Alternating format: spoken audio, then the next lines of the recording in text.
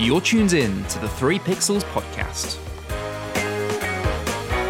This episode is produced by Martin Gregory. Hello and welcome back to the Gaming Corner. In this episode we'll be looking at 3 games that I feel that were the best in 2018 or that surpassed my expectation. There are also some games that I'm not going to be talking about but I think deserve a shout out, as they are spectacular games that I urge you to go and play them, such as Super Smash Bros. Ultimate, Monster Hunter World, Celeste and Assassin's Creed Odyssey.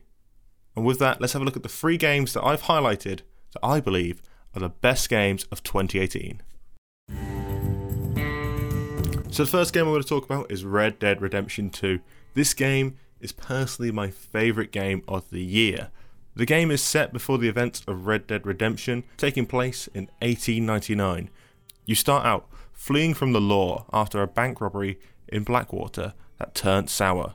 There are now talks of a turncoat in amongst your ranks. The main theme of the game is about the decline of the gunslingers and the outlaws, where you are a part of a small group known as Bandoleer's Gang, and now stand against the ever-changing landscape of American modernization or being hunted down by the law.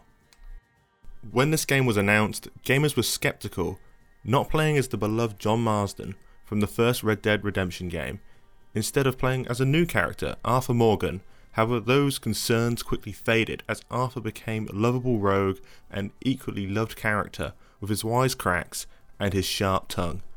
The game has what you expect in a Western game: train robbing, bank jobs, daring escapes on horseback.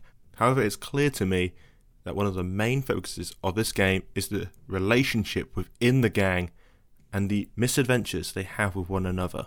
The game, it looks beautiful, and it really captures the feel of people struggling in the untamed wilderness while still implementing that skeleton frame of modern day America. The encounters I've had in Red Dead 2 is unbelievable. At one point I'm chasing down a bounty for a wanted criminal. Then I'm jumped by a rival gang on my way to collect the bounty. They chase me all the way back into Valentine, which is a small town, where the lawmen came out and fought off the outlaws with me, for them to only turn on me later in the gunfight. They had their reasons. It might have been because I killed an innocent civilian by accident, thus turning into a freeway fight to the death. Barely made it out alive. The chance of that is like a 1 in a million, and that's why I like this game, the unpredictability of the entirety of the game. The campaign is fantastic. I cannot fault it.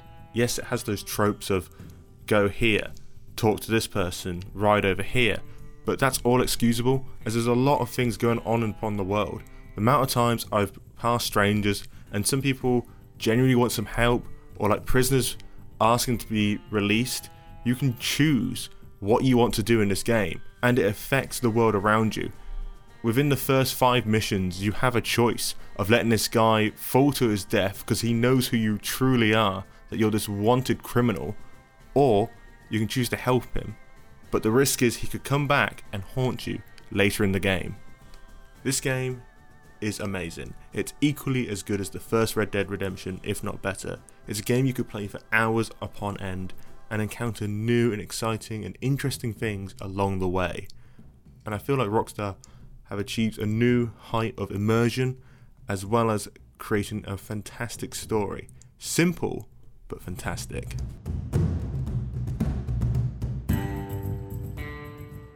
The second game I want to talk about is Marvel Spider-Man. In a world where superhero movies reign supreme, it couldn't be any more different in the industry of gaming. The last decent series of games was probably the Batman Arkham franchise. Ever since then, it's been very mediocre, and probably before that you had to go back to Spider-Man 2, which was released in 2004. Marvel Spider-Man is developed by Insomnia Games. It's clear that their goal was to make you feel like Spider-Man, swinging throughout Manhattan and beating bad guys with web-based gadgets. I feel like they achieved this through the smooth transition in combat and character development, which, quite frankly, is spectacular. So, let's talk about the man under the mask, Peter Parker. In this game you play as him a fair amount actually. Peter works for Feast, which is a homeless shelter, and you go on small quests for them. Also, he works at Auto Octavius, where these quests are more scientific and develop a bit more of intellectual thinking, it's quite a nice little change of pace and adds a bit more of a dynamic to Peter's character.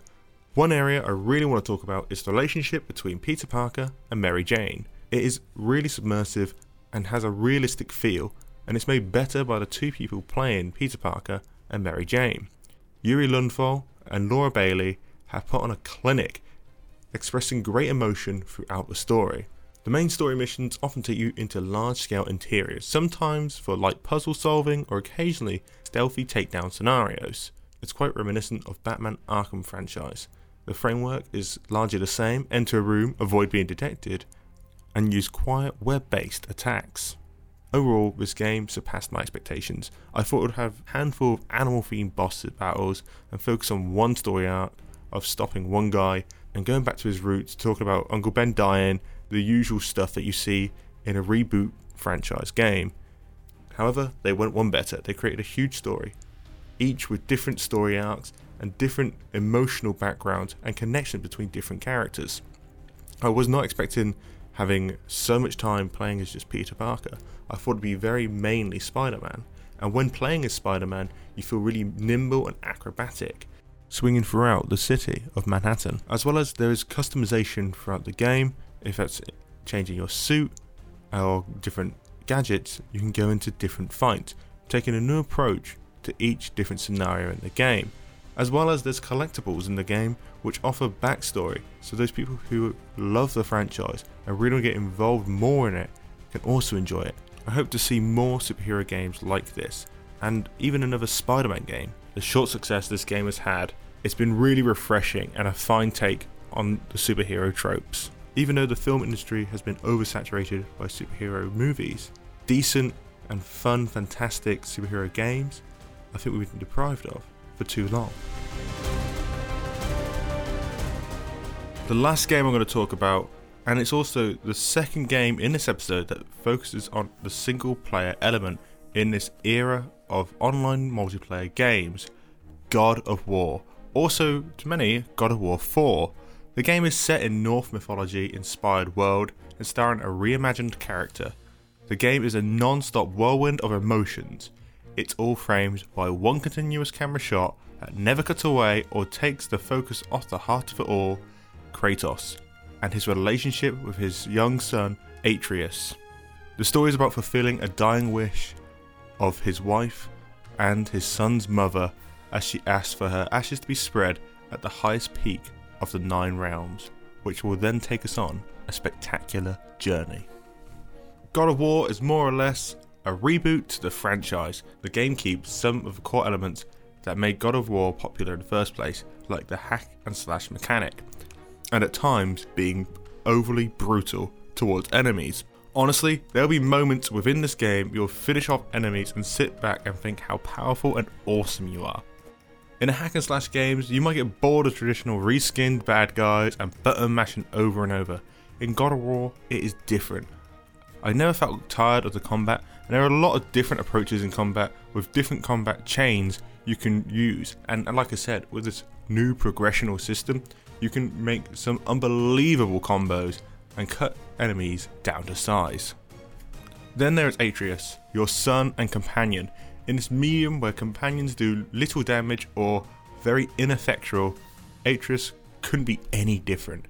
He can stun enemies, use different arrows as you progress through the story, acrobatic kicks to knock them down, and provide great damage. He's really a fantastic companion, and probably one of the best companions in video game history. Honestly, he is that useful. Yes, he is a child, however, he's a child of a god. The world design is rewarding to explore. If it's not in the mountains, it's in the dark ruins or caves, or the lush greenery of fields and forest.